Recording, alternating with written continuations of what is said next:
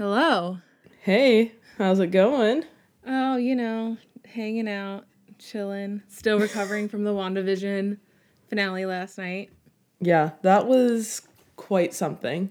You got all of for whatever reason, I Snapchatted my reactions to everything to my friends, and you were one of them. And I saved one of them because I thought it was really funny, and now I'm looking back at it and I'm like, wow, that was really funny. Good for me. That's like us going back and editing these episodes. Like, I don't think anyone understands how many times we will text each other and be like, fuck, we are so funny while editing our own episodes. It's like we are that self-absorbed where we're just we validate ourselves by knowing how what funny else can you expect? As long as you think I'm funny, then I don't need anyone else's opinions. Right, You know exactly. what I mean? Yeah, but how's your week going? Oh, it was pretty good. I got my mom a vaccine appointment, so that was very exciting. I got her 15 minutes away from us, so even more exciting. Love that. Yeah. How was your week? Great. I had that phone interview.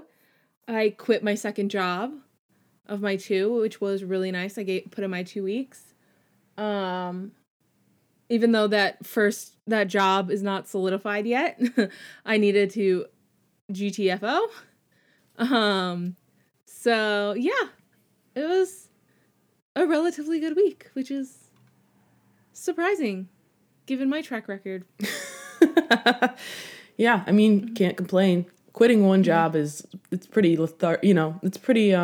cathartic. So yeah. Sounds great. What are you drinking? Well, I was going to introduce, this is Bookaholics Anonymous. Oh, yes. Yes. I'm Alicia. And I'm Francesca. And we forget an intro almost every episode. Literally good on every Alicia episode. for remembering this. Yes. That's why I was like, well, before we get into what we're drinking, let's intro this episode. Fair. But I'm drinking a dry rosé cider that I found from Trader Joe's. Ooh. What are you drinking? I'm having Montauk again from last week. Like I said, I'm drinking everything I can that's left in my house, and this is almost all that's left until tomorrow because we're having a small COVID-safe gathering for my dad's birthday, and my mom bought a bunch of beer. COVID-safe for New York State. So I'll have all of that beer to drink after. She's like, you like Bud Light, right? And I was like, I mean, I'll drink it. And she's like, I thought that was your favorite. And I was like, oh my God, I'm insulted. Yeah, I would be insulted too. But yeah, she bought that for me. I was like, fine, I'll drink it. It's not an issue. But next time, give me a Stella, please. Right, literally. But yeah, so we'll make do until then. Yeah, Bud Light it's okay. If there's nothing else, I'll drink it, but it's not my first. I don't think it's anyone's first choice. No. I don't think it should be anyone's first choice. Absolutely not. I need to pick my book for next week. I still haven't started or picked. I'm going to get a text message at 2 p.m. on Monday being like, okay, what word? Pick a number. Pick it. Yeah, literally, because I'll be looking for books and I'll screenshots the ones that I like, and then I can't decide between the two. So I'm like, okay, Alicia pick, because then it's not my fault if I don't like it. I can blame you. I don't blame you. I don't blame you at all. Yeah, you're gonna get a text. Actually, you might get it tonight because I might decide tonight. But early. Yeah, okay. I know. Who is she? I was playing The Sims for I saw a girl I went to college with just got engaged, and I also saw a couple weeks ago one of my guy friends from college and his girlfriend are pregnant, and I see this engagement photo today, and then I look at my computer and realize I've been sitting on The Sims for 5 hours, and people are out here that I knew in college getting engaged, having babies, and I am spending far too much of my time building fictional homes. And that's valid. And that's where I am in my life. And I'm a month away from turning 25.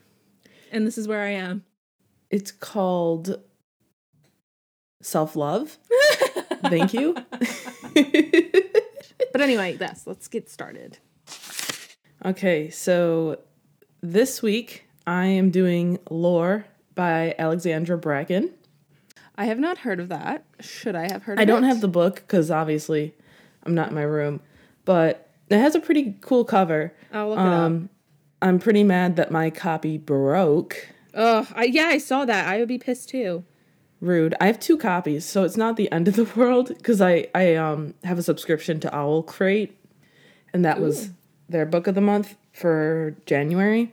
Ooh, I do like this cover. It's a good cover, let me tell you. It's a pretty cover. I was a little upset that the binding literally broke. But Pissed. I was not about to return it because it's been 2 months. No, it's probably been a month since I bought it, so I don't even have the receipt. It's useless. And that was the only copy they had left at the bookstore I was at, so yeah. Really not a big deal. But yeah, Alexandra Bracken is one of my favorite authors. I read her first series, The Darkest Minds, which is also a movie. Okay, yeah. I've not seen it because I'm scared because I love the series so much. It didn't get the best reviews. I haven't seen it either, but it didn't do well. It didn't for whatever reason because I haven't seen it, so I can't say. But yeah, I really love that series. And then she has a duology, Passenger and Wayfarer. I loved Passenger. I thought it was her best book to date. Mm-hmm. And then Wayfarer was pretty good, but not as good in my head as Passenger. Now this one, best book she's ever written. I love this book so much. Hot take. So, also, this is kind of a tangent, but in this book, the main character the main character has an offhanded comment about bagels, and I never knew that people didn't toast bagels until reading this book. Really? I mean, when I was younger, when I was a kid, I didn't, because I just wanted the bread. Right. But obviously, now I eat them toasted. But yeah, when I was a kid, I never did.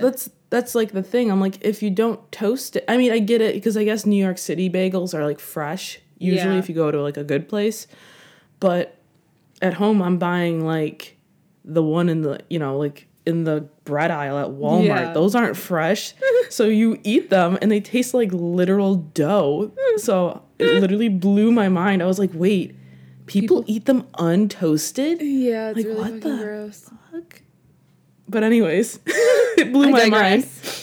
I've been living in New York City for 3 years and I just found out this. Exposing myself. But anyways, so we start off with our main character. Her name is Lore, and she is I think 17, 18, and she lives in New York City. I'm going to give some background here so then you kind of get a feel of what's going on right away, because this is a Greek mythology-inspired story. It's not a retelling.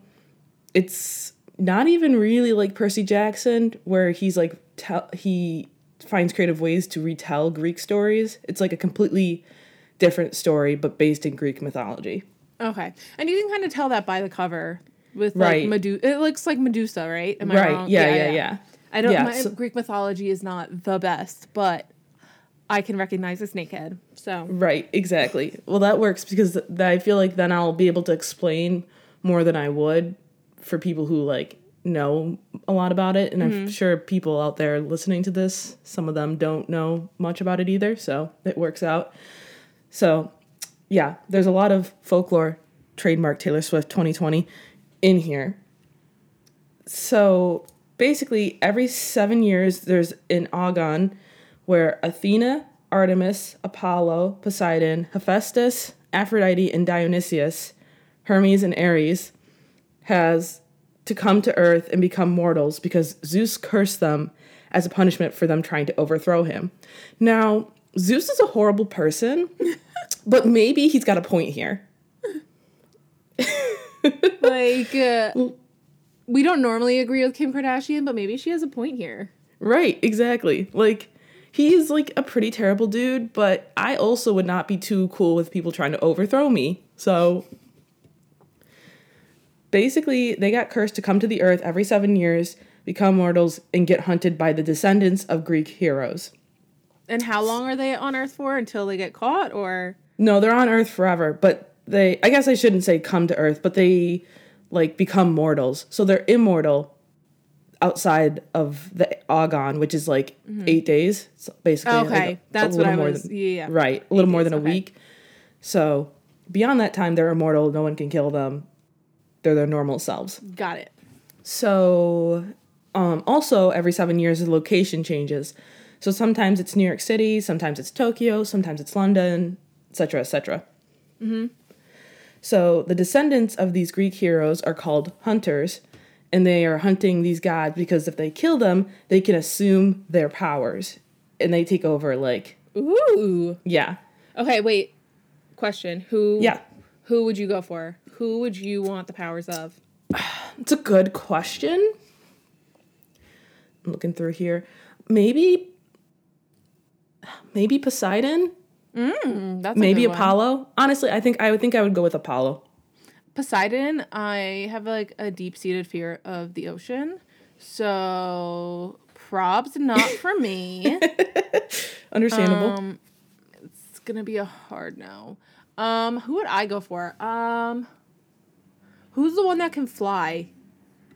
Hermes. Hermes. Yeah, probably him, because that's pretty dope. I'm thinking of. You're gonna kill me. Is it Hercules? No, all of the characters in Percy Jackson. Yeah. Just like running through them in my head. Okay, who has what? And I'm just thinking of those stupid fucking Converses with wings that he has to wear. And I was like, but that's flight, so that's pretty cool. I would excel wearing those shoes. I would be better with like the Wanda version of flying. Right. But I just laugh so hard every time I think of those shoes. Right. Yeah. So honestly, throughout this whole book, I thought of all the Greek gods in terms of Percy Jackson versions of them, which is not great because they're like very different. In the books, like, yeah. Obviously, Percy Jackson is like a middle grade book, and this is like a YA based in like hardcore Greek mythology. And I always forget that the guy who plays Poseidon in the Percy Jackson movies is Owen from Grey's Anatomy. Oh, fuck! Yeah. I haven't watched. Well, first of all, I hate the Percy Jackson movies. They're trash. We should burn them. Get rid of any trace of them. Logan Lerman. We all make mistakes. Yeah, that he does not include it. Also, the girl who plays Annabeth, she's not included either. She's great. Alexandra She's fantastic. Daddario, yeah, something like that. Right. Yeah, we don't include the actors. They make mistakes, but the screenwriters, please. I'm coming for your left shoe and I'm shitting in them, pal, or whatever it was. But yeah, I haven't watched it since I've watched Grey's Anatomy, so I actually didn't know that. Yeah, fun fact. And Sean Bean is Zeus. Nice. That's a good one. That is. That's a good casting. That is good casting. So now I'm going to go through all the gods that are still in this hunt. So at the start of this Agon, Aphrodite, Ares, Dionysius, and Poseidon have all been deceased and have had their powers been assumed by hunters. Okay. Hephaestus is totally gone. His powers have been removed because one of the hunters that assumed a power killed him, thinking they could also assume Hephaestus's power. But you can only assume one god's power at a time. So he just got murked for no reason. Wait, so So this leaves us with Artemis, Athena, and Hermes, who are the only original gods left. Okay. First of all, Athena's gonna survive all of this because she's literally the goddess of war.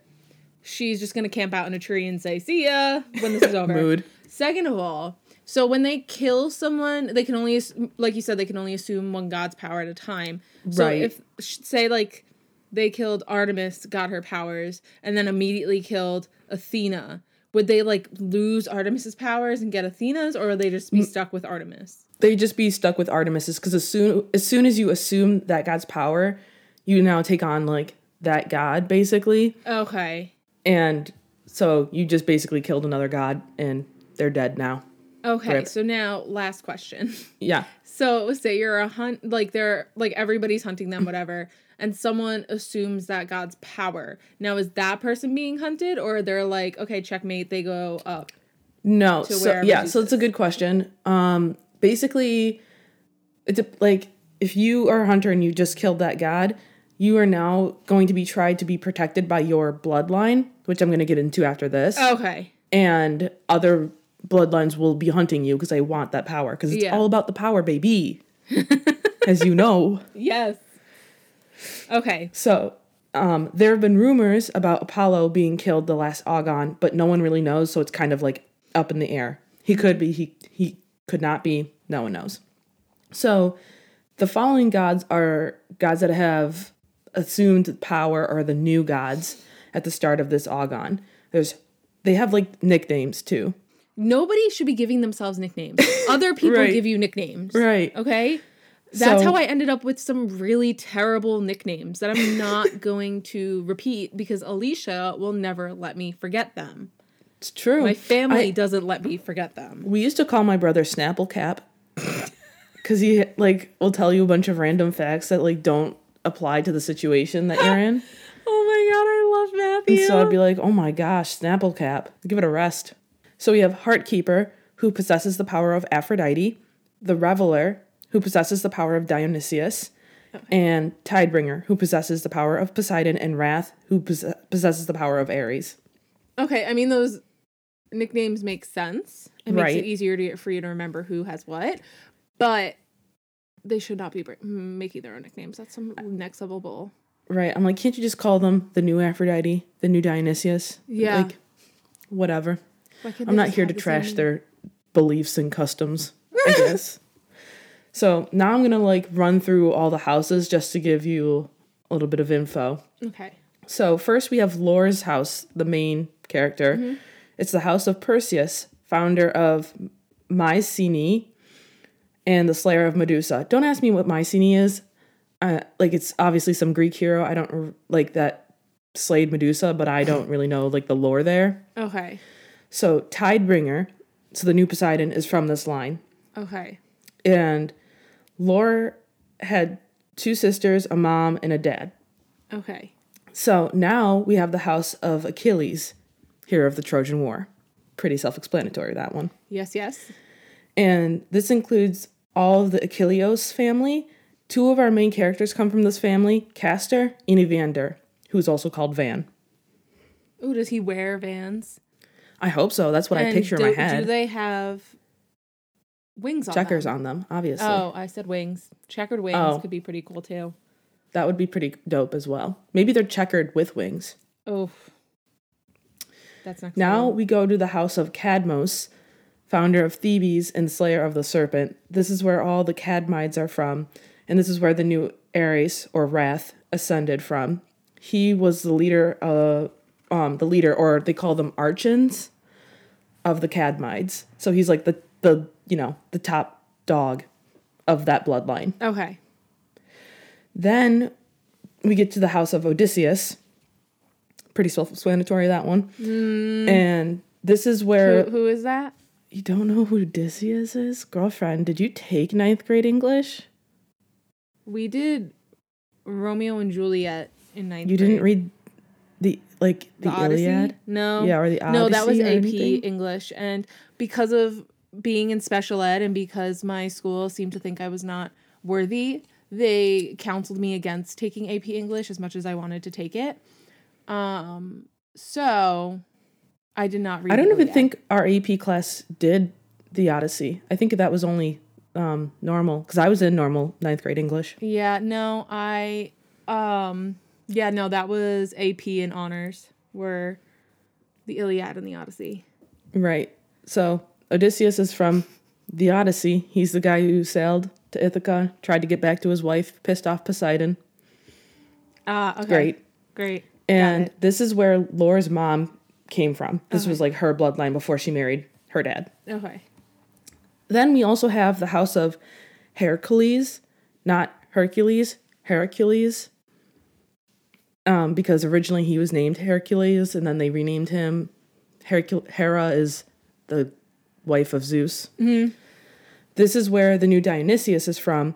And as soon as he assumed the power of Dionysius, he like murked his whole bloodline. So that's great. Love that. Right. And then there are other houses that are extinct, and those are like the House of Jason, the House of Theseus, the House of Meleager, and then the House of Bellerophon. They don't really come up again. Okay. So right away in the beginning of this book, we find out that Laura's family had been murdered at the beginning of the last Agon by the Cadmides bloodline. Okay. Fantastic, so her parents right? and her sisters. Yeah, okay. She is the only one who made it out. This is super horrible, not only because like you murdered an entire family, an entire like bloodline basically, but it's because you're not allowed to kill other hunters outside of the Agon. So. Okay. It's kind of like unspeakable. Oh, okay. So it's almost like the Purge. You have 24 hours to kill these people. Very similar, except for there are like 8 days. Yes, of this. Exactly. Okay. So, which the Purge feels like it's 8 days while you're watching it. So. Yeah, anxiety. I've never watched any of the Purge movies for that reason. I'm legitimately scared of the Purge movies. I'm legitimately scared they would actually happen. So that's why they scare me. Exactly. That's why I can't do it. That's why I laughed my ass off when we watched Paranormal Activity. Because it's awesome. It's so funny because it's fake. Yeah. What was I going to say? So if the person that kills the god and gets their power, right? They now go, when the Agon is over, they go back up to Zeus. No, they're stay not on immortal. The earth. No, well, they are immortal, but they stay on the earth. Okay. Because that's like, I guess, part of the curse. They can't go back up with their homie. Okay. Zeus. So they have to stay on Earth year round. They just roam the Earth for like the other 7 years, but they're immortal. So like, you can't hunt them down and assume their power after the Agon is done. Okay, that's what I was wondering. Yeah. What if they have kids? What is that? They don't, or? No, they do have, like, some of them do have kids, and actually will come up. Some of the characters are like kids, but they don't, like, they're just like normal humans. They're like Percy Jackson. No, because they're not demigods. Oh, they're just like normal. They're like Percy Jackson's mom, Sally. Okay. So obviously this like destroys lore, and she's kind of just done with the whole hunter bloodline Greek god thing. Mm-hmm. She's not here for it, so she kind of just disappears after that. She's like, I think 11 when the last one happened. 10 or 11. Prim. Yeah. This is like a mix of like Percy Jackson and the Hunger Games on the Purge. It really is. It is. It's a fantastic book. Oh, also, I have a trigger warning.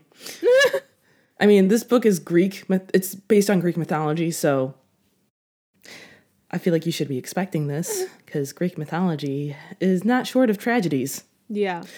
There's lots of violence. Sexual assault.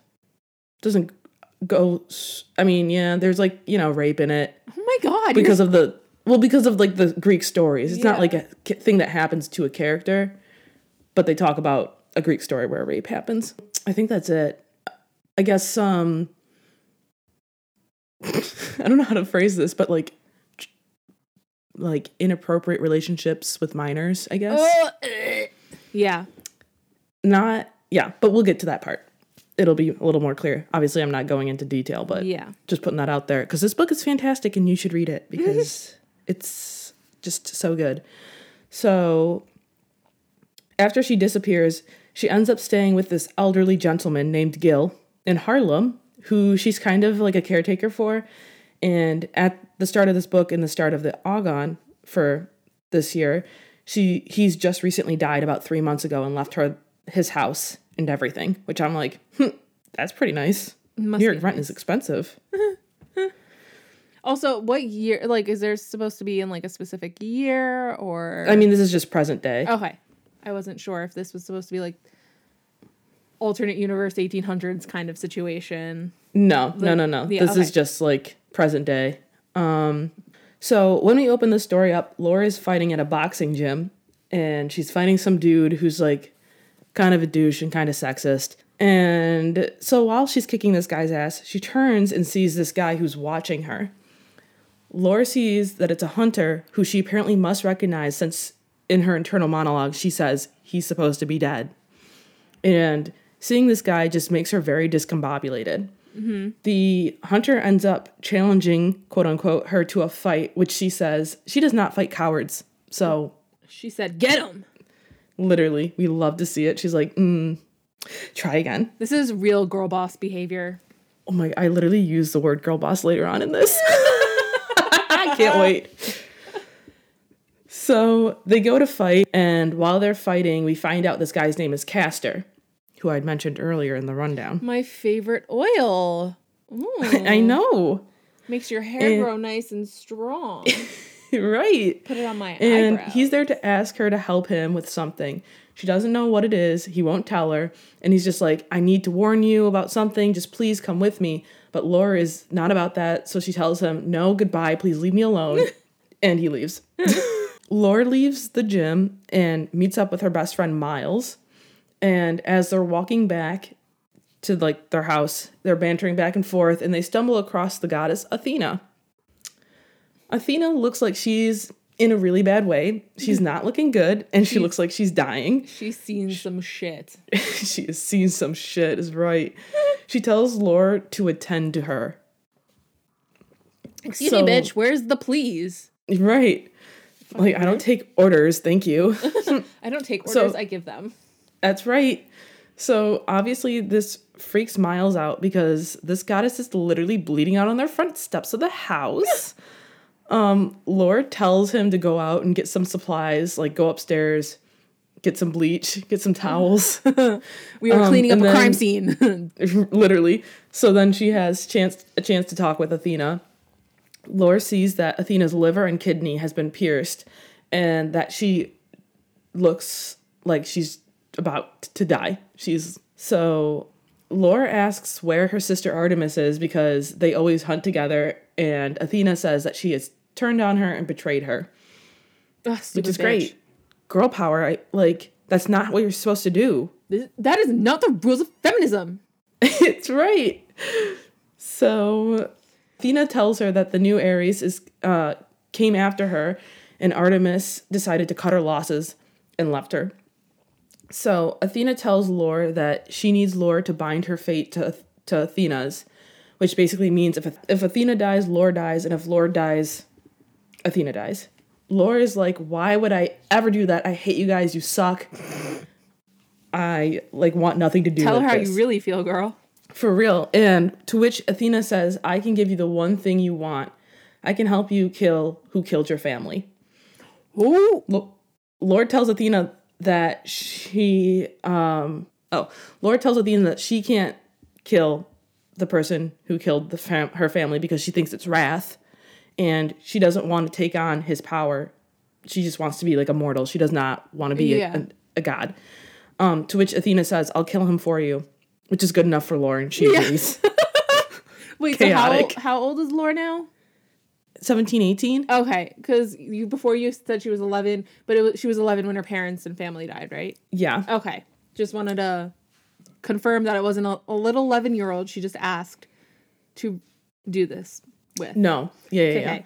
So, of course, as they're doing this, blood right thingy, Miles comes back downstairs, and he's like, okay, you're gonna have to explain something to me because, what's going on right now? What the actual fuck? What do they do? And cut their hands and then high five? That's literally what I imagined. That's basically what happened. It's I feel now we lick our hands and shake on it. Yeah, literally. I feel like Laura, cuts herself and then is like, okay, now what? And Athena's like, that's it, you're done. It's like, presto changeo. If I die, you die. Exactly. So this is where Laura kind of gives us, the audience, the rundown. So once Laura tells Miles all about what's happening, they realize, shit, we need to get Athena medical attention because she's still about to die. Yeah. So Laura says, hold up, I'll go get Castor, the guy who interrupted her gym session in the very beginning of this, and see if he can help because he's actually been trained as a healer, and he was her former best friend. Got it. So, of course, this entails sneaking into the Achilleos mansion, / home. I don't really know. It seems like a mansion. Seems like there are a lot of rooms. And they're having a grand old party because it does seem that they do in fact have the new Apollo in their bloodline. Ooh. So Laura sneaks up and scales the building, gets inside, and then almost gets caught, but lies her ass off like the great 17-year-old girl boss she is. Yes! And convinces the guy that she's working this party and is searching for her mask. So the guy gives her one, and then like... Oh, of course, it's a masquerade. Leaves. So all hunters have like different masks for the different bloodlines. Mm-hmm. I think this is because so then you can't tell who it is. That's like my guess. Yeah. Again, I'm such a bad reader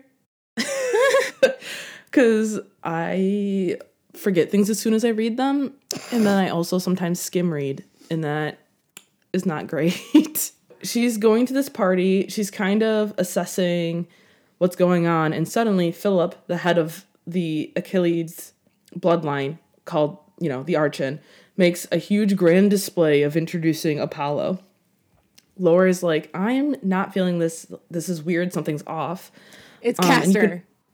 And you can also kind of get the sense that Philip's pissed that he didn't ascend because that's how it's supposed to happen.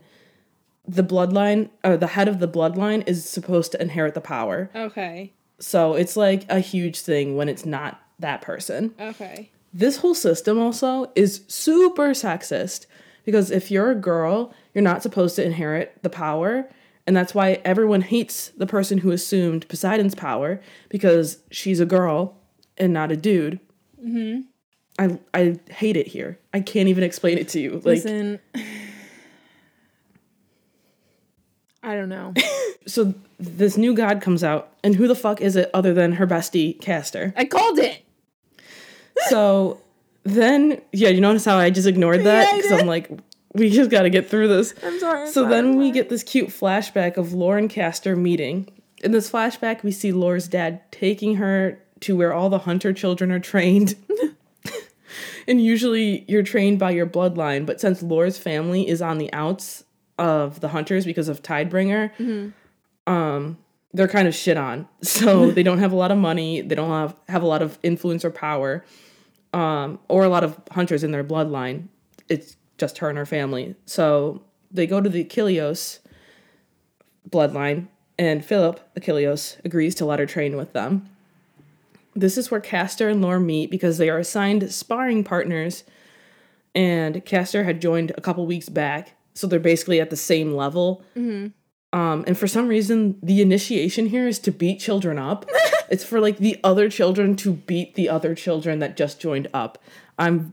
With sticks, by the way, like to toughen them up. It's very strange. The Greek had some strange ideas. I don't know. Very interesting. So, but that bonded them ever since because of their shared trauma.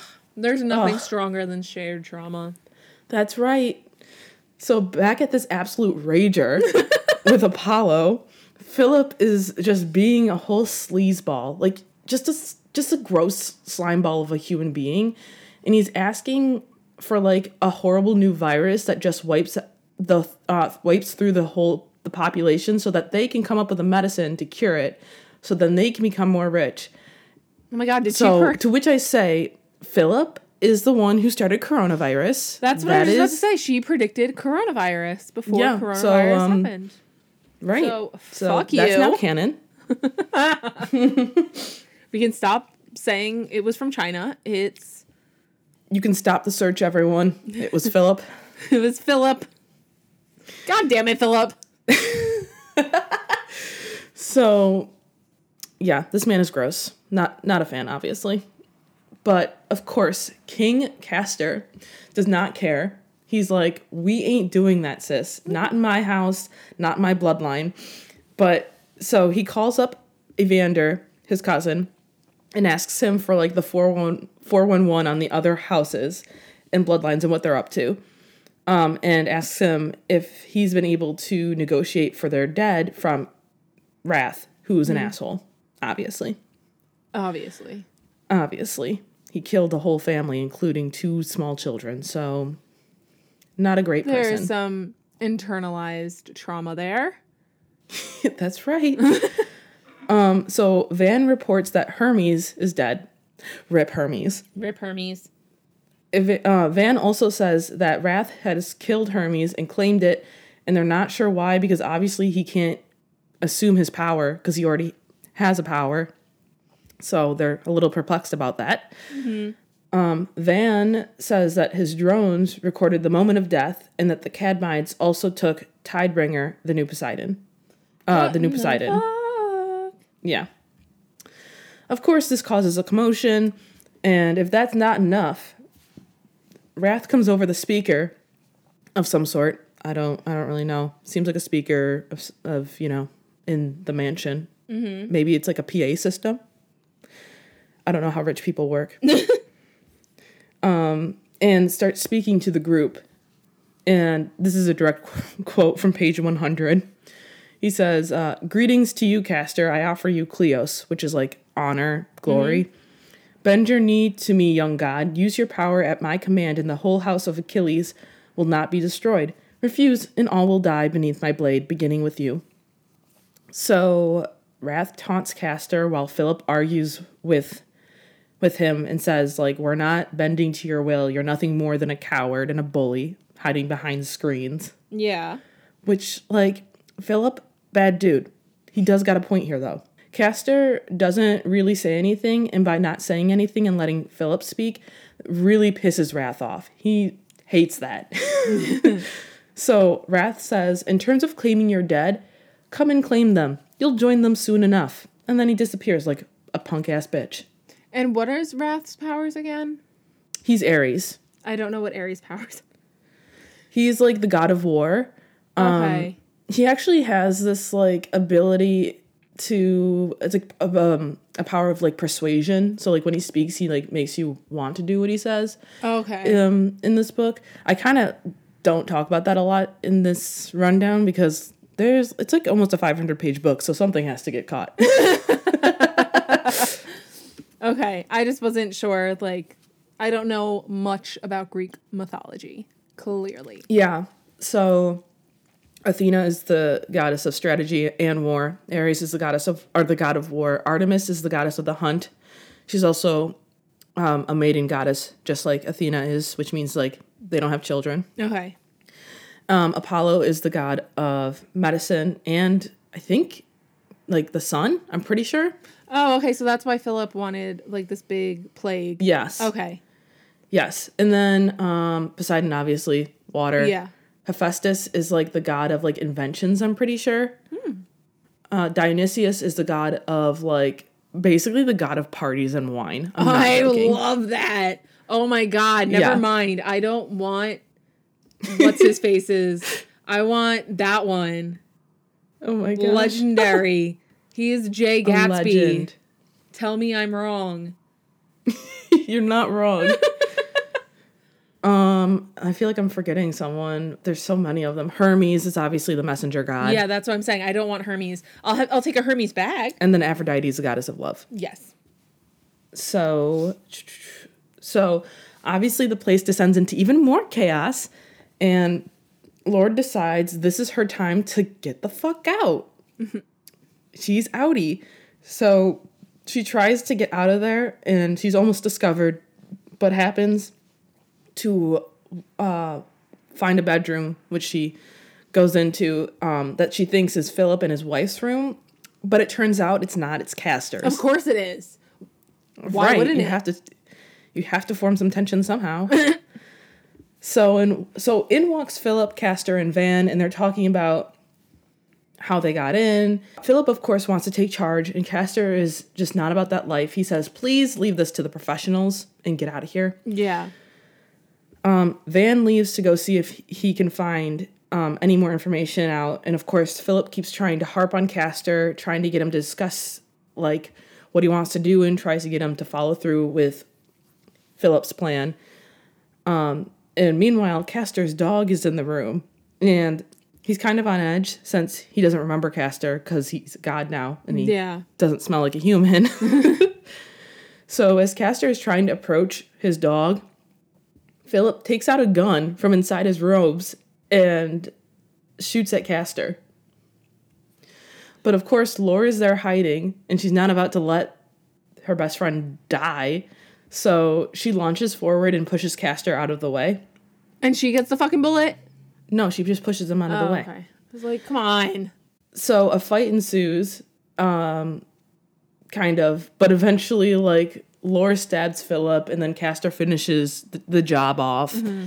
And Laura then starts yelling at Castor because he could have easily avoided the shot, but chose not to, because Philip, like, aimed at him, and Castor saw, and he kind of just, like, stood there. And she's like, bro, like, I don't know what you're dealing with right now, but this suicide ideation that you're, dealing with right now, that's not chill. But yeah, she's basically like, dude, why didn't you get out of the way? Like, that was easily avoidable. Mm-hmm. So after recovering from the shock of this attempt on his life, Castor realizes it's Laura after she takes the mask off of herself. And they have a cute little reunion, and he tells her, like, I'm so sorry that I almost killed you, because he thought he was about to attack her, mm-hmm. since he didn't know who she was. And he tells her, like, oh, I thought you were dead for so long. It's so good to see you. And he also, like, thought he was never going to see her again after going to that ring, because she was, like, obviously pissed. Yeah. And did not take well to seeing him again. Mm-hmm. So they're catching up, and Laura asks Castor if he knows what Wrath is up to and what his plans are. And Castor doesn't really know. They're trying to figure it out too. And she tells him it's obvious that Wrath wants to finish what his grandfather started and wants to take out the House of Perseus and then, like, take over all the other bloodlines. So then he has, like, all the power. Mm-hmm. Also, in this conversation, we find out that Laura was hidden with her mother's bloodline, and that Laura thought Castor was dead too, as she said in the very first chapter of this book, because Castor was super sick with cancer. So the gods didn't wipe out cancer? That no, seems like some this bullshit. is the normal world. I know, but that seems like bullshit, but okay. What do you mean? Percy like Jackson, Apollo, they don't wipe out disease. Yeah, but it's just like, I don't know. Also, the gods don't really want to help the mortals because they're hunting them. That's fair. That's true. Never mind. I digress. Overall, there are a lot of feels going around. So, Castor says that he couldn't manifest a physical form once he assumed Apollo's powers, and we also find out that he can't remember how he came to these powers. Like, he just does not remember killing Apollo. He remembers Apollo coming in, but after that, it's just, like, nothing. He doesn't remember. So, bizarre. Right. So you also have to remember he was, like, 11, 12 when the last Argon happened. Yeah. So, of course, while we're having this cozy reunion, Artemis has to bust in and starts trying to straight up, like, murk Castor. So this is the second attempt on this man's life in, like, 10 minutes. Can I, like, take a nap, please? For real. It's, like action after action in this book, let me tell you. So, she's trying to kill him because he just killed her twin. Apollo and Artemis are twins. Okay. So, of course, a fight ensues. But ultimately, Castor blasts Artemis away with his powers. Because Apollo has, like he's the god of sun, so I guess he's got, like... So she got real crispy. Yeah, right. She got that sun burned. Oh boy, that was a strong one. I mean... So, after this happens, in comes Van, and he's like, well, what just happened here since Laura's suddenly here? So Laura's like, hey, what's up, man? And Van's like, I fucking can't stand you, but whatever. Hey, what's up? And they're trying to, like, make a game plan on how to get out of there without the hunters picking up on their scent, because they're hunters, so they're trained to hunt people. And then Van says, like, why don't you just take a cab and pay cash? And Laura's like, damn, I should have thought of that. To be fair, cash would 100% cover up anybody's scent. I don't care what you say. Cash is dirty as hell. It's true. 90% of the cash that you handle has probably been in a stripper's G-string at one point or another. So it's dirty. It's perfect for covering up any odor. Just saying. It's disgusting. That's why I don't carry cash. Mostly because I'm very poor too. But anyway. Mood.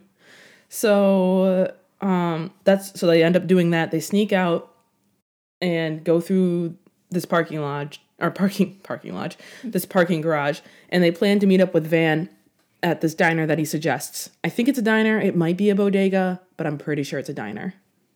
Okay.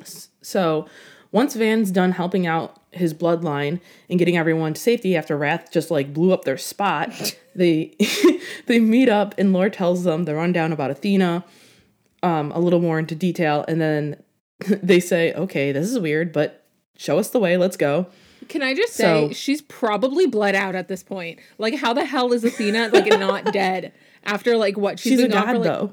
What? Oh, that's true. Yeah, but, like, that's, like, 2 hours of just bleeding out.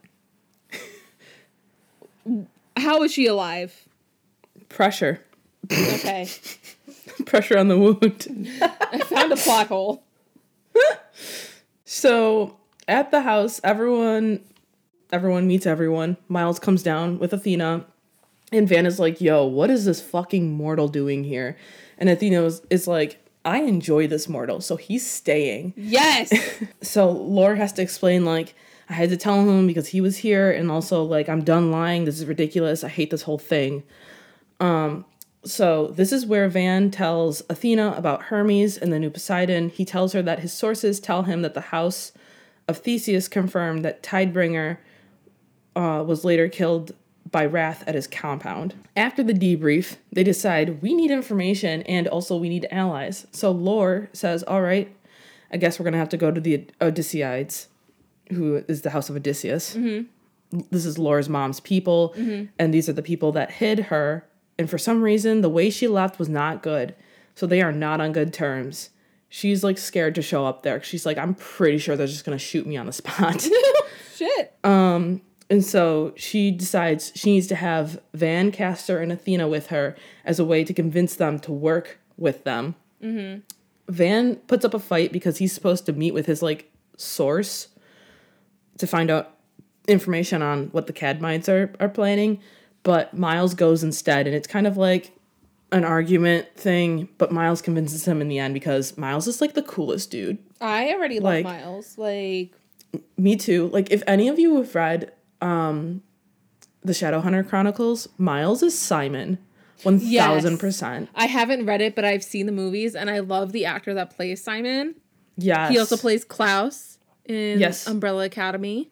I know. And he's just a perfect human being. He's British, too. So, like, I'm pretty sure he's British. I think he's British. So but that would just add to it, yes. He's like, he's like the Simon of this book. Oh, wait, so does that mean he's in love with Lore? No, okay. But you'll find out more about Miles later. But I love him. He's like my favorite character, I think, honestly. So they eventually make it to the Odysseeids compound. They rock up and they see all the Odysseeids with their hands tied and the heads covered with hoods, each kneeling, waiting for their turn to be dragged out to the bus by the Cadmites.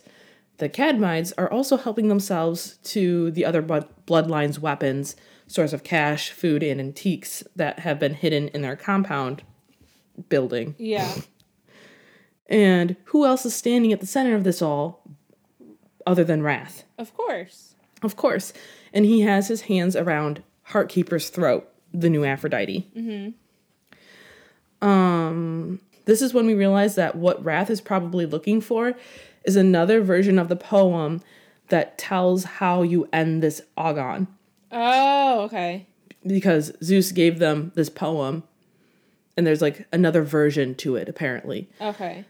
And he thinks the Odysseeids have it because they keep a ton of scrolls and things of that nature. So he's basically torturing him to tell him where it is. And he threatens Heartkeeper's kid, his daughter, who they can't find.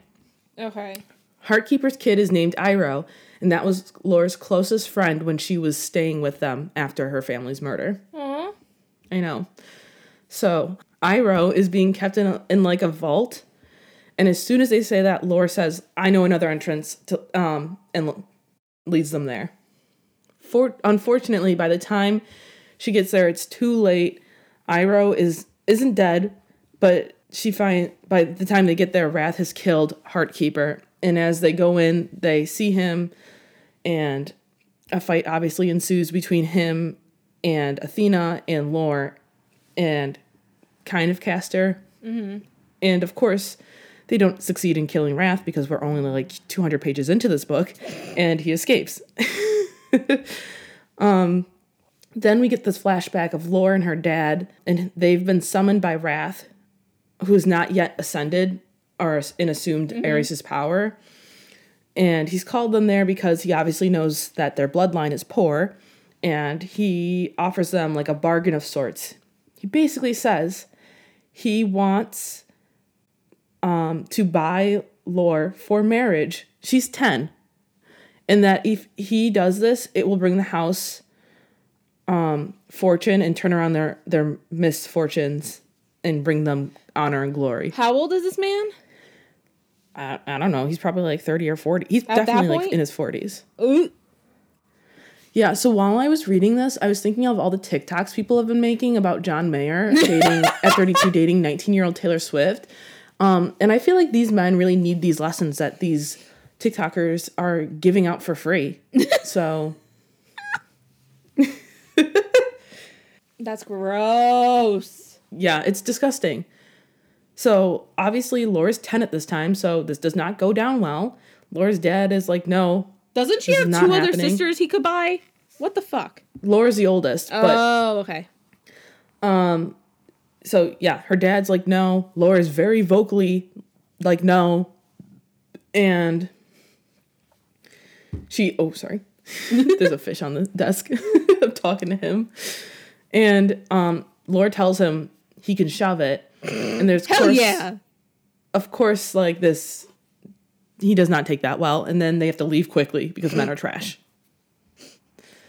So now we're out of the flashback and they all regroup after this whole raid and go back to Van's meeting spot where Miles had texted them saying he was there waiting for them. And they bring Ira with them. She's like knocked out because of what happened, but they bring her with them. Miles at the spot tells them that the source he had met up with had more information that he got from him. And he said that the new Dionysius, the Reveler, has allied himself with Wrath, and he's been working with him in the and the bloodline since the last Agon, but that the Reveler left during the start of this year. He fled and hasn't come back. So now Wrath is also after him. Okay. So because they learned this, obviously now they're going to try to find Dionysius.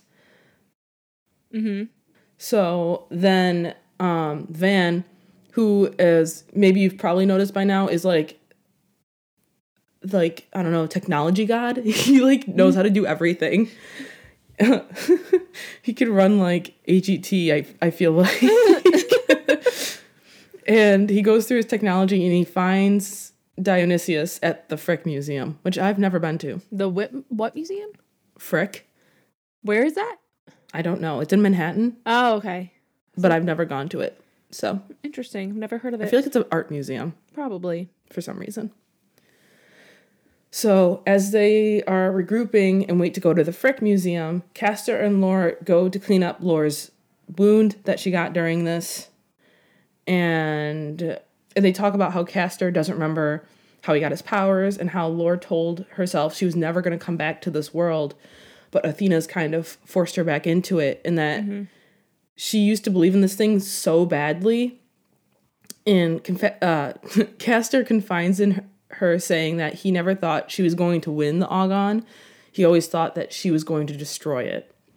Which I was like, wow, you had some blind faith there, sir, as a 12-year-old. This is when a screen interrupts their conversation, and Lore realizes that Iroh is now awake. Of course, as soon as Iroh wakes up, she is instantly hostile and just terrorizes Miles. This poor man, he's literally just trying to help his bestie out. And that is not okay, bestie. We do not get hostile when we first wake up. That's not true. I'm always hostile when I first wake up. You know what? And that can't be held against you. No, thank you. I appreciate you saying that. So after Lore explains what's happening, and asks Iroh to help them out. Iroh says that she can't do that. She can't go with them to find the Reveler because she has a duty to her bloodline and a debt to be paid. And Iroh's like functioning under this like deeply ingrained like misogyny, like internal misogyny. It's like kind of sad because like obviously these women are being trained that they can't be put in positions of power.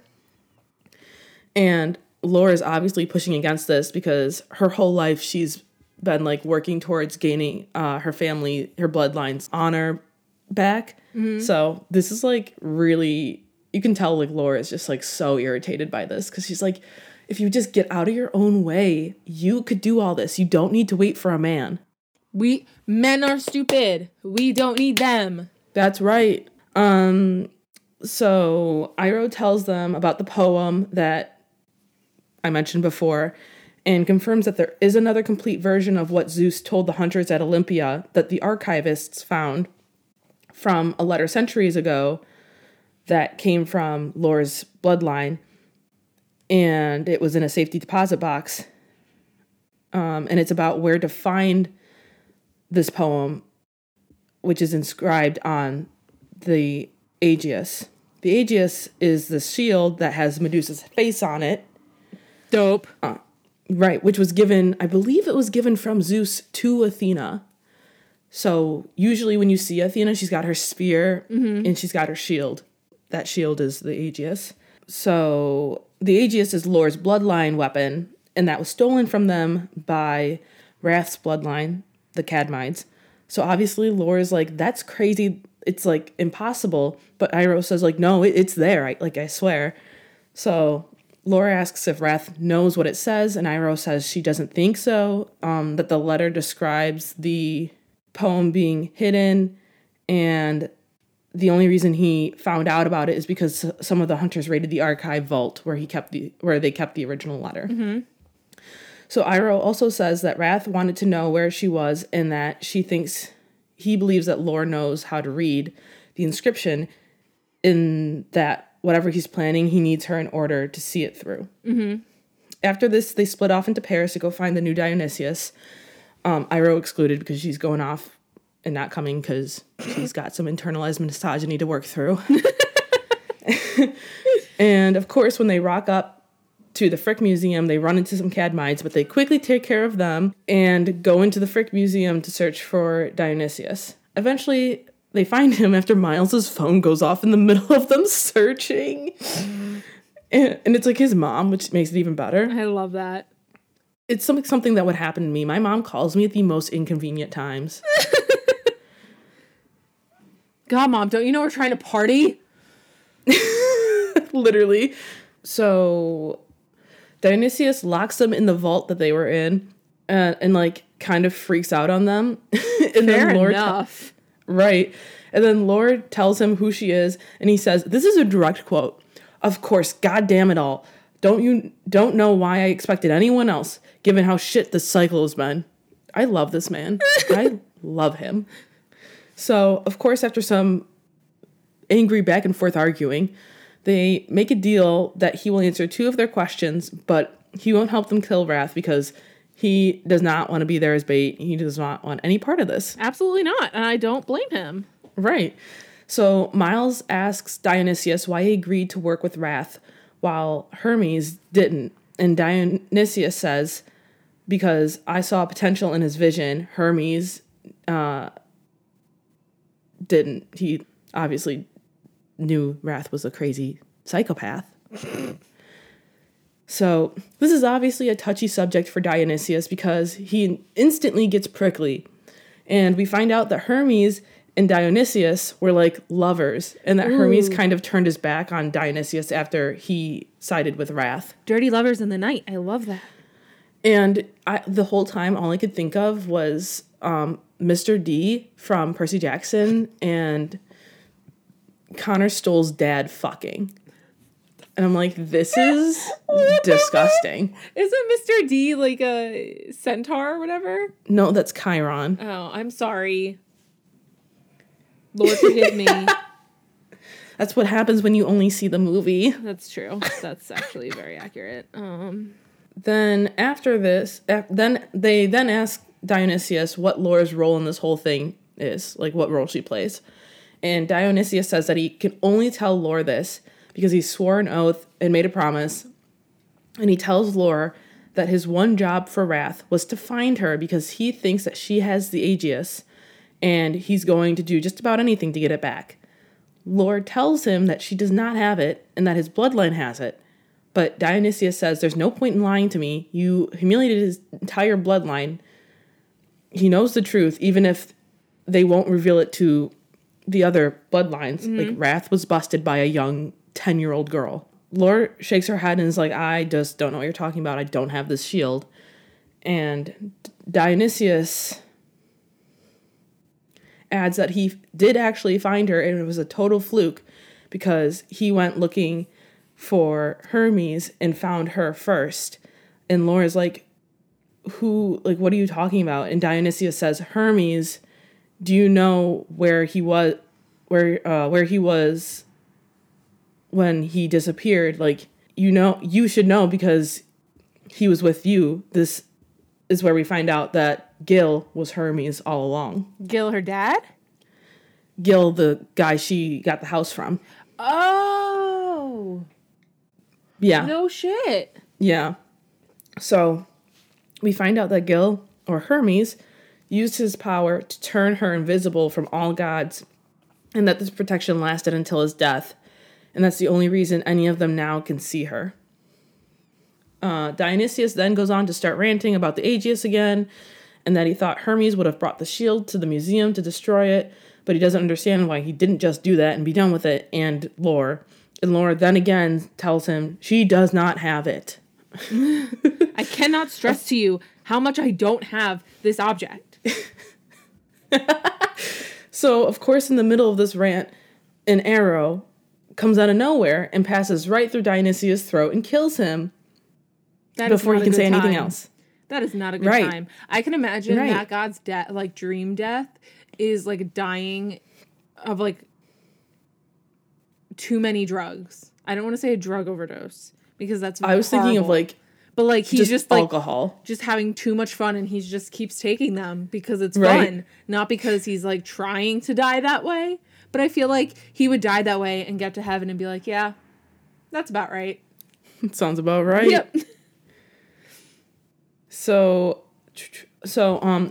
it's Wrath's bloodline's hunters, and they have to obviously get out of there now because they're shooting at them. Mm-hmm. And of course, as they're trying to get away, someone is waiting for them. His name is Bellin, which is Wrath's son, and he's waiting for Lore. Ooh, don't like that. Right. Her and Castor know him from Assassin Hunter Training School. And Bellin... I can't believe that's fucking real. I know. That's why it cracks me up every time I have to talk about it, because it's just like they are literally like 8-year-olds. And Bellin starts taunting her as soon as he sees her. Of course, Lore's furious because he's bringing up her whole dead-ass family, because her whole family is dead because of his bloodline. So what Lore does instead of killing him is cut both of this man's hands off. Yes, queen. So then he can't use a weapon, and she sends him back to his dad as a message. Yes, queen. Right. So Castor catches up with Lore, and they have a discussion about what Dionysius said to her and what made her so angry after everything she told him earlier about how she didn't want to be a part of this world. And she's just obviously furious because Gil has lied to her, and the gods have been manipulating her more than she thought. And she tells Castor that she wants Wrath to suffer, and she wants him afraid, and she wants to be the one to kill him. Yes! Yeah, I'm like, okay. Get him! Girl boss. Just some girl boss. Hey, girl boss. Hey, girly. You want to go help me kill this guy? What an MLM this shit is. So, Castor tries to, comfort her, and Laura's just broken open because she's so distraught about learning this information. And she grabs his face and starts, making out with him because she's, trying to distract him. Hell yeah. That's one way to do it. We love not dealing with our emotions. So Castor eventually breaks it off and is like, you know, you can do that again, but like when it's not trying to distract me. And then as they're talking, a drone comes down and explodes. So that's fun. There's no rest here. Oh. Does anyone get a bathroom break? No. Castor ends up getting pretty hurt by the explosion, so they bring him back to Laura's place, and Laura starts taking care of him. Obviously, Apollo is the god of medicine, so he can heal people, including himself. So that's also like part of why they bring him back, so then he can like rest and like heal himself. Mm-hmm. When they get back, Miles is away because he'd been called away to his internship. Listen, we got bigger fucking fish to fry. And so when he comes back, Laura overhears him and Van talking. Van is kind of teasing Miles because he was looking up Greek mythology on Wikipedia. Me. I literally thought of you when I was writing this note. So Miles asks Van why a good number of hunters from his bloodline abandoned Castor, and why he is so loyal to him. Why Van is so loyal to him. Van then tells him that Castor is the only friend he's ever had. He tells Miles that he shouldn't feel sorry for him. It's just the way it is, and that unlike everyone else, Castor never looked down on him for not wanting to fight, and actually for being like pretty bad at it. Which, honestly, mood, same. That would be me if I were in this universe. You get the sense that Van really cares about him, and he's just trying to make sure he stays alive through this whole thing. Mm-hmm. And he definitely has some like survivor's guilt and PTSD from back when Castor had cancer, and his cancer had relapsed and came back. We then find out that Castor kept coming to training because of Lore, because he didn't want to let her down. He always wanted to see her and wanted to follow her around, and like a little lost puppy. How sweet. Right. And this is also when we find out that Van had a crush on Castor, and it was unrequited, obviously, since Castor is in love with Lore. And Ooh. Miles says, hey man, it's all good. As if you'd be the first guy with a secret crush. Mine was a high school quarterback who was so painfully straight he was practically a pencil. Yeah. Well, a pencil with bulging muscles and with the tendency to answer anything anyone ever said to him with dude. I love Miles. I love him. Miles is unmatched. He is. So we of course have to be interrupted by this. Of course, this lovely moment has to be interrupted by a TV report of two girls, like little girls, whose bodies were found stuffed into a statue. Oh, I don't with like the that. words, "Bring it back," painted onto the side. Oh, I don't like that. Yeah, on the side of it. This is obviously a message to Lore about the Aegis. Mm-hmm. So they come up with a game plan that Van's source is asking to meet up again, but he only wants to meet with Miles now. Mood. I also would only want to meet with Miles. Yeah. And that everyone else will be carrying out a weapons like run on the Cadmide's bloodline in the morning at the shift change. And if the source doesn't have information on Wrath's location, that's when they'll start looking for Artemis, because Castor is pretty insistent that they find Artemis. Mm-hmm. So Laura and Athena then have this like really interesting conversation about why Athena's never guided women and that she's only had male heroes. And Laura asks her why she did what she did to Medusa in the name of hubris. Mm-hmm. Athena's like, that's what you believe? Then she says, I gave her a power. I transformed Medusa so then she would have protection against everyone who tried to harm her. She says that's what she's heard because that's what men has portrayed her as through art and through tales, because they feared to meet the true gaze of a woman, to witness a powerful storm that lives inside waiting. She was not defeated by her circumstances. She was merely reborn as a being who stared back at the world unafraid. Oh, I love that. Yeah, it's really good, especially just because if you know the lore, pun intended, behind Medusa is like Athena found Poseidon raping Medusa in her temple and like took it out on Medusa. Like that's the story behind it. And so Alexander Bracken basically took this and like gave it a little spin. I kind of appreciate that. I prefer the story. This is now canon. So Athena then tells Laura that she's so angry and that she's felt it ever since she's laid eyes on Lore, and that Laura's anger lies within herself, and that she wants to know why that is. Athena tells her that she's holding herself back from her potential and that she would have never pegged her as such a coward. Ooh. Shots are being fired here, let me tell you. She then accuses Castor of getting into her head and making her doubt her sense of self, and Lore knows and tells her that Lore knows what has to be done and that he doesn't even know how he came to possess his powers, which is why he's seeking out Artemis, even though he knows all she wants from him is his death because he killed her twin. Lore says he doesn't want her to go too far and that he's trying to protect her. And then Athena comes back and says, are you not capable of determining your limit yourself? Why are you relying on his judgment over your own? Yes. Lore boss shit. Lore says he's just trying to talk to me, and like that her biggest fear is not only turning to a monster, but it's also being controlled. This is when we find out why her mother's bloodline and her are not on good terms. Okay. It turns out that while she was hiding out with them one night after dinner, her instructor, who is also the head of the bloodline now that Iroh's dad has assumed power, told her to go to his office and wait for him there. No. He locks the door and told her that she couldn't continue her training and that she would serve only his needs. No. No, Gross. No. Gross. No. At this moment, obviously Lore kind of knows he has the upper hand here since she has no family left.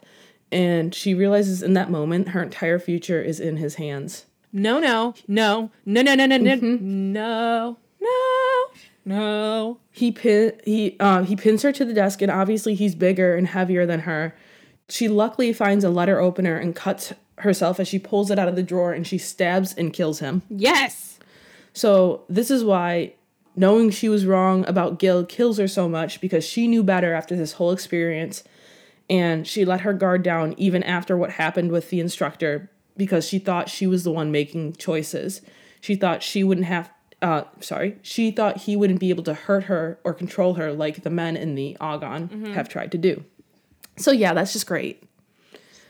They suddenly then get a message from Miles with the same message repeating over and over again, help, help, help, but he's not answering when they call him. So Van gets on it and starts typing and looking through surveillance cameras and street cameras trying to find him. And they find footage from a couple hours ago of Miles at Morningside Park where he just disappears. So they all are going out to find Miles, and Lord types out a message to Iroh saying, I need your help.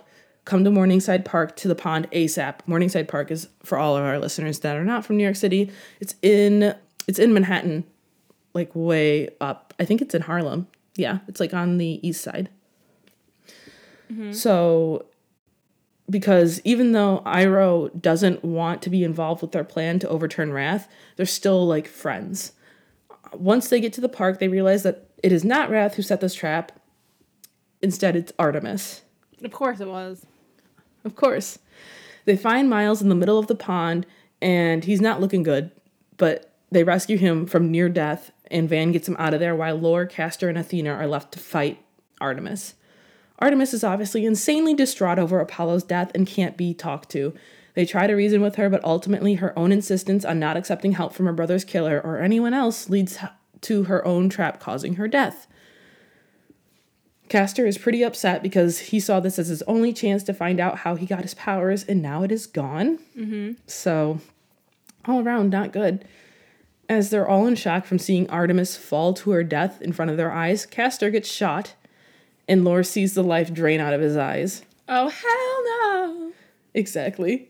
Lore turns around fuming, trying to find out who was the one to do this, and sees Iroh standing on the bank of the pond. What the fuck? They did this because they need a god in their bloodline now that her father is dead, and that she had hoped it would have been Athena or Artemis. Before she can even finish what she's saying, Lore throws a knife into the hunter's throat that killed Castor, and it's then that Iroh notices Lore didn't assume his power. But Laura doesn't give two shits about this, though, and starts fighting Iroh, unleashing her anger on her. And as they're fighting... Does she give her the ultimate sunburn? Castor slowly rises from the water and orders the Odysseyids to leave. So obviously not during the Argon. Gods can't die since they're immortal beings. Yeah. So this causes a lot of suspicion. Athena starts asking Castor if he really can't remember how he assumed his powers or if he's lying to them, since it's a very convenient story. Yeah. Not to mention, Artemis had made a comment before she died that his power felt different, that it flowed through him. It was not born of him. Okay. Which, whatever that means. It's Didn't basically. die? He didn't? No, he didn't end up dying. That's what I thought. Okay. Yeah. So Castor insists he does not remember how he assumed these powers, but Lore is not convinced and she doesn't believe him. So, unbelievably hurt, Castor walks away from the two of them. And as Athena and Lore leaves, a sudden flood hits Manhattan. And it's so far up the island that they realize this isn't the rivers, it's a god. Yeah. Tidebringer isn't dead, she's alive and she's helping Wrath. So they set out to find her. Could you imagine, like, 1 second. Could you imagine a flood hitting Manhattan and just, like, underwater? It would be the next Atlantis. It's insane. Yeah. Especially because, the island is not that, like, far wide. So. Yeah. And, like, accessibility-wise, there was no way you would be able to evacuate anybody. Absolutely not. I think, 9/11 taught us nothing. It's that we have horrible evacuation skills. Yeah, especially, speaking of 9/11 in evacuations, how bad it is. My dad worked in Manhattan. He used to work, actually, in the Twin Towers, but this was, after, or before 9/11. He had to walk home across the 59th Street Bridge. It took him 3 days or something like that to walk home, and he just, whenever we talk about it, he always says he just remembers looking around and just seeing a mass of people abandoned cars and shit just on the highway walking home. Yep. That's insane. Because we suck at evacuation. We're on an island. Yeah. But they have not planned for that. Horrible. So they obviously are going to find her. Mm-hmm. And they find her in the Cadmide's compound, chained up. And they ask her why she's serving Wrath and why she brought this flood on. And after they release her, she says that she serves no master, only herself, which, queen shit. Yes. And that the Cadmides stormed her at the awakening of the Argon, and that they brought her there with a choice of comply or die. So she decided it was better to comply and find out what Wrath's plans were, and then seek revenge during the next cycle. Which, honestly, this girl's got... That's a good plan. Yeah. So she says that Wrath doesn't see himself as needing to be the last god, but the one who will bring about the end of the Argon. Mm-hmm. He thinks he'll usher in the new age once his divinity is permanent and he has access to his full powers. Because once the hunters take this, assume the powers, they don't have, the full being because they're still on Earth. Mm-hmm. Zeus has still cursed them. And they can still be hunted and their powers taken away. Mm-hmm. So what they're all trying to do during this Argon and otherwise during the not Argon, they're trying to figure out how to end this fucking thing. Yeah. So we also find out that Wrath already knows the full poem and that he needs Lore to wield the Aegis or give the Aegis to him, since only a mortal from the Perseus bloodline can do so. Because he also thinks the Aegis can call Zeus down. So that's another reason why he wants it.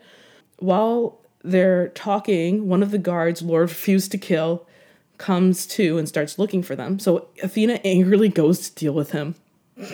And this is when Tidebringer asks her why she's working with Athena and that she's been looking for her for the past 7 years to warn her that Hermes saw something she did and told Athena about it.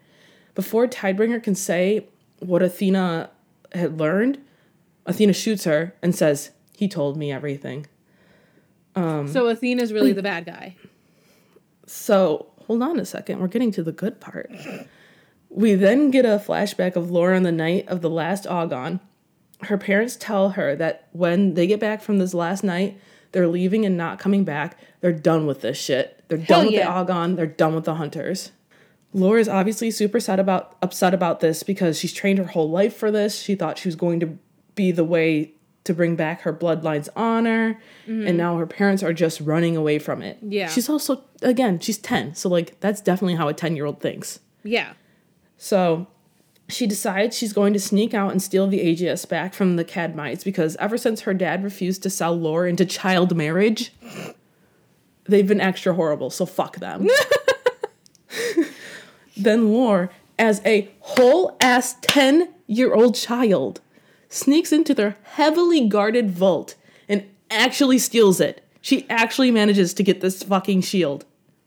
Like a goddamn boss. But wait, this is a flashback, or is she remembering? Yeah, this is a flashback. Okay. But when she gets out with it, she starts panicking about the repercussions of this and how it'll affect her family, because obviously the Cadmites are like a huge, powerful family. And she really thinks she should like take it back, but it was never really the Cadmites to begin with.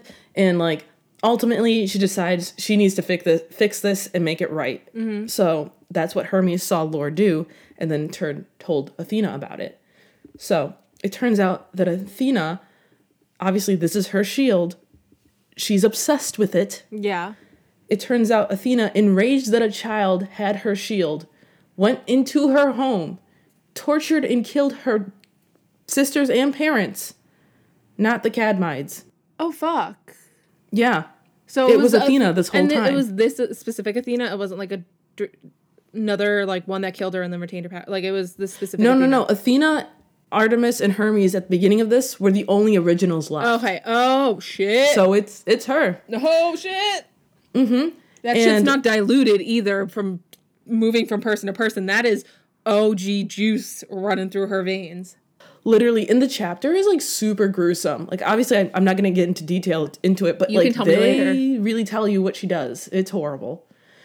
And Hermes, or Gil, only helped her out as much as he did because of the guilt he felt from indirectly causing her family's murder.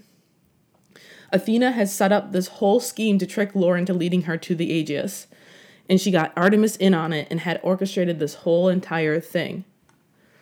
Lore, horrified at what she's played into, decides that she's going to take control and end this. So she slams her dagger into herself because of the blood oath. Yeah. But of course the blood oath isn't real either. Ah! So Lore's bleeding out, which isn't going to work for Athena because obviously she wants this shield. She's obsessed with it. And she starts like running through the options in her head. She's like, I'll force Castor to heal her.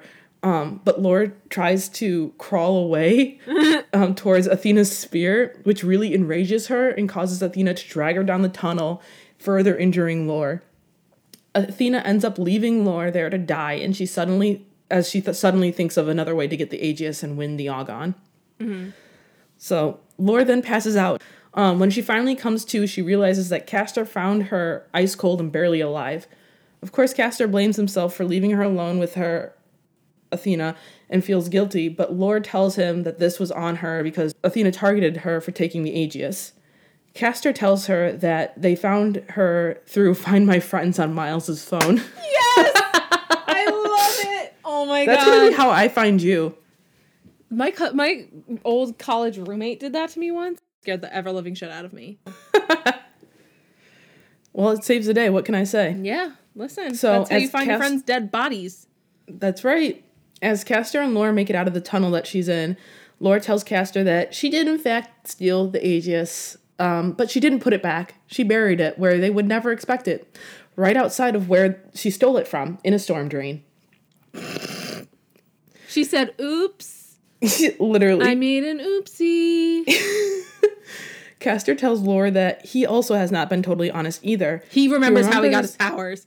Yeah, he remembers Apollo coming in, and he was, like, covered in blood. And so this 12-year-old kid with cancer, who's bedridden, asks if he needs any help.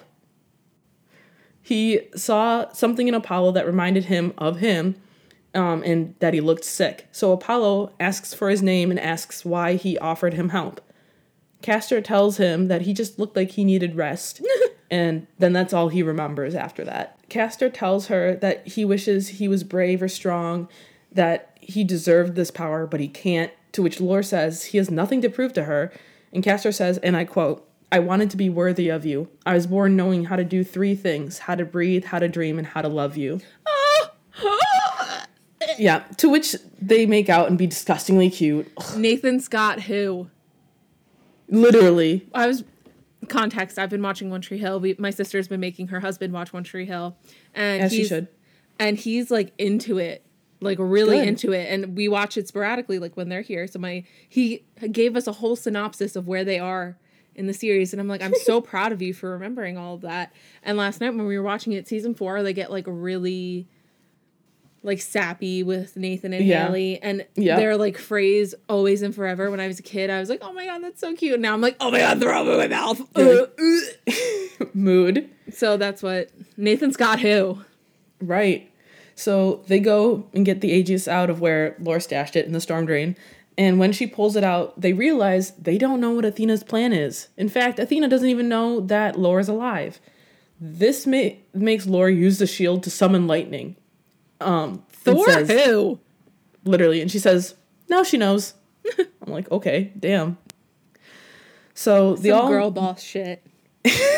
Every time you say girl boss, just no fail. So funny. So, they all meet back up and regroup and have a very wholesome reunion. Iroh is there, to which instantly Lore is like, what is this bitch doing here? Fair enough. Iroh says she's had a change of heart, and Miles tells Lore it's true, she's been sharing supplies and info with them.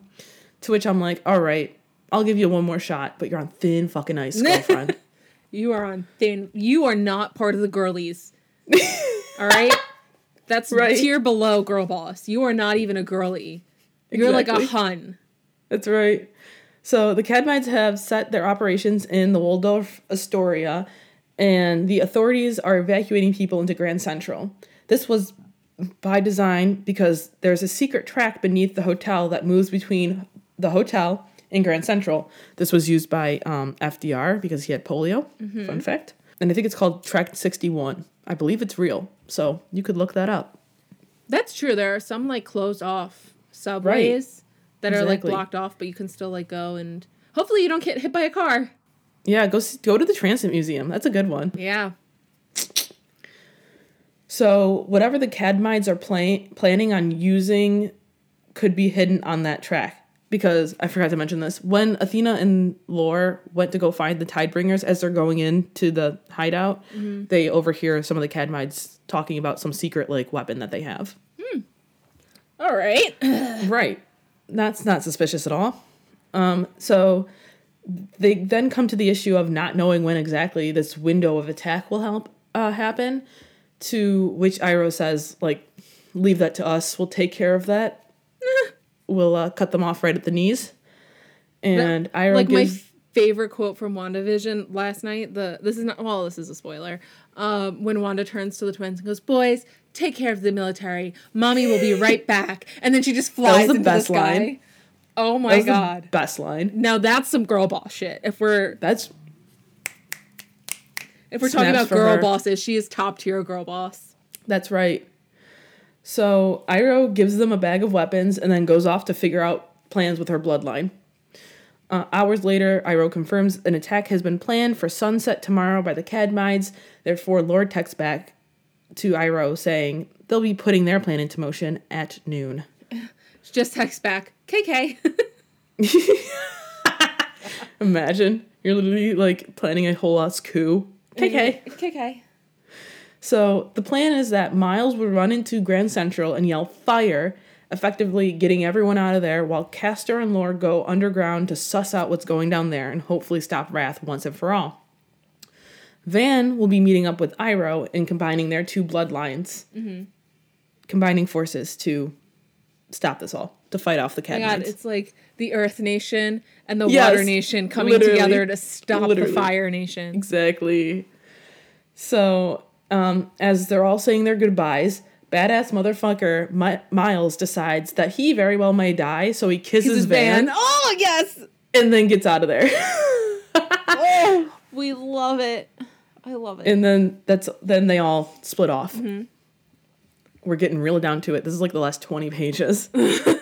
of the book. Yeah, I was like, notes. bitch, if you have 20 more pages. Listen, I don't want to hear Miss, like, 3-hour recording. One time. Once Castor and Lore find their way down into the abandoned track, they find out the Cadmides have placed a bunch of their fighters down there. Eventually, Castor and Lore have split up while fighting them, and Lore sends one last text message before going further down the tracks in search of Wrath, saying that Castor was in trouble and that someone should probably help him out. And it's going to be Van, and Van dies, sacrificing himself for Castor, and then he kisses Castor as, like, his last. Damn. Like this is like Eponine in Les Mis when she's like singing in Marius's arms. Anyway, continue. I like this theory. So that means it doesn't happen because you just acknowledged it, but whatever. She eventually sneaks up on Belen and Wrath arguing. It's revealed that Athena has joined up with Wrath and that Belen is trying to reason with him, saying that he does not need her and that she's tricking him, obviously, and that she's going to stab him in the back. As she should. Right. Because men aren't shit. Men are stupid. Boys are stupid. We don't need them. Obviously, since Wrath is a narcissist and Athena knows how to stroke egos, this enrages him and he slits Belen's throat and he dies. His own son. So that's great. Well, shit. I mean, he did kill his whole bloodline, didn't he? So... No, that was Dionysius. Oh. If he killed his whole bloodline, who would be his lackeys? Fair enough. So, it's after this that he reveals that he knows Lore is there. They launch into a fight where Lore slices Wrath's forearm clean off. Hell yeah. I know. I was like, my damn, God. Okay, girl. Like Bucky Barnes? Obviously. Sorry, I keep doing Literally. this. But yes. Which arm was it? Obviously, since he's pretty injured, she turns to Athena and says, hey, may as well take him out since he's your competition.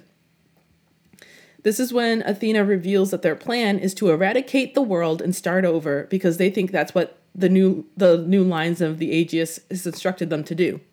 No, it didn't. Literally. This is when we find out that the weapon that they have stored down there is Greek fire, aka sea fire. And that's how they're planning on doing it. Greek fire can't be put out by water. So, keep that in mind. So... No? Yeah. No. So, Laura's like, okay, well, if I blow it up now, both of you die too. So, that's really not deterring me from this all. But of course, Wrath says, well, if you do that, you won't be able to save your friends from the explosion that's going to go off above us. Okay, so then we'll chill in heaven. Like, it'll be a grand ass time. These motherfuckers are so hardcore that they're willing to sacrifice some of their own people to do this. Like, what kind of Gail Hawthorne kind of shit is this? I'm appalled. What kind of U.S. government is this?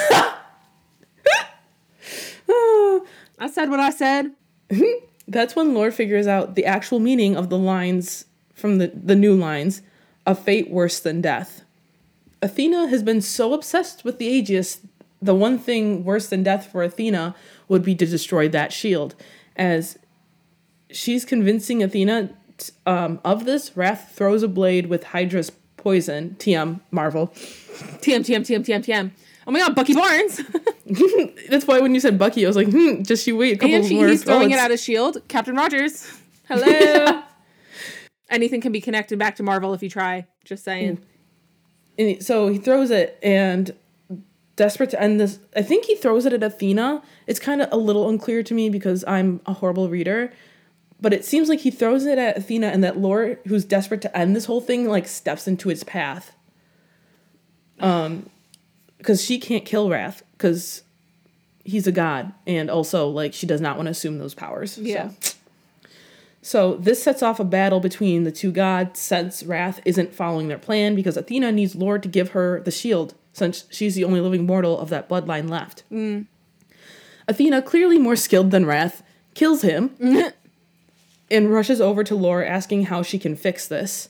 She realizes there's only one way, letting Lore kill her and Lore assuming her power. Together they plunge the dagger through her heart, and Lore assumes her power. When Laura wakes up, she sees the Greek fire raging and realizes she needs to put it out or it's going to spread throughout the whole city. Mm-hmm. The only way to put out Greek fire is by smothering it with dirt. So she starts making the tunnel cave in and almost buries herself alive in the process. And if it wasn't for Castor, who had finally caught up, stopping her, she would have done it. They catch up with the others who have escaped this mess relatively unscathed. Iroh explains that once the Cadmides had discovered the sea fire and that they had been locked in with them, they started being real cooperative.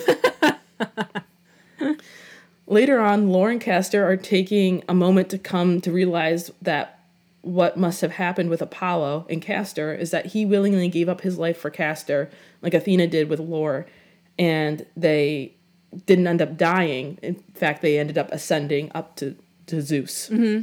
So they kind of won the Argon in that way. Yeah. And that's why their powers are, like, different than... Right. They've assumed they're, like, full being. Okay. So then they talk about how they're scared of forever and that they're scared of leaving their loved ones behind. So Laura says a prayer to Zeus to let them go. And Zeus, choosing to do something right in his life for once, takes their immortality away, leaving them to be mortals like they wanted. And that's the end. Wow. I know. I'm surprised this wasn't a trilogy, but I guess since it was 500 pages. Right. I don't know if she could have spread it up into 2. It would have kind of knocked some of the wind out of the sails. Might have gotten some, like, unnecessary parts, because I feel like everything I had to write down. I had so many tabs in this. Yeah, wow. Well, that was really good. Yeah, it was interesting. I've never read a Greek story like this before, so I enjoyed it immensely. Mm-hmm. Well, that was fantastic. Again, we have no Armie Hammer update. Oh, I know. I want more. Come out from hiding. I need, like, this is like a fix now. Like, I'm addicted to this. I need to know.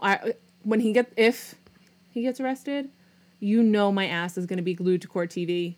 I know. Like, as you should be. As I should be. Well, you can follow us on Instagram and Twitter at BookaholicsPod, and you can find me on Twitter at HBI Cheska and on Instagram at Francesca Hope. And where can they find you? You can find me on Goodreads, Alicia Reads 13, or on Storygraph, Alicia Reads. And we'll see you for the next one.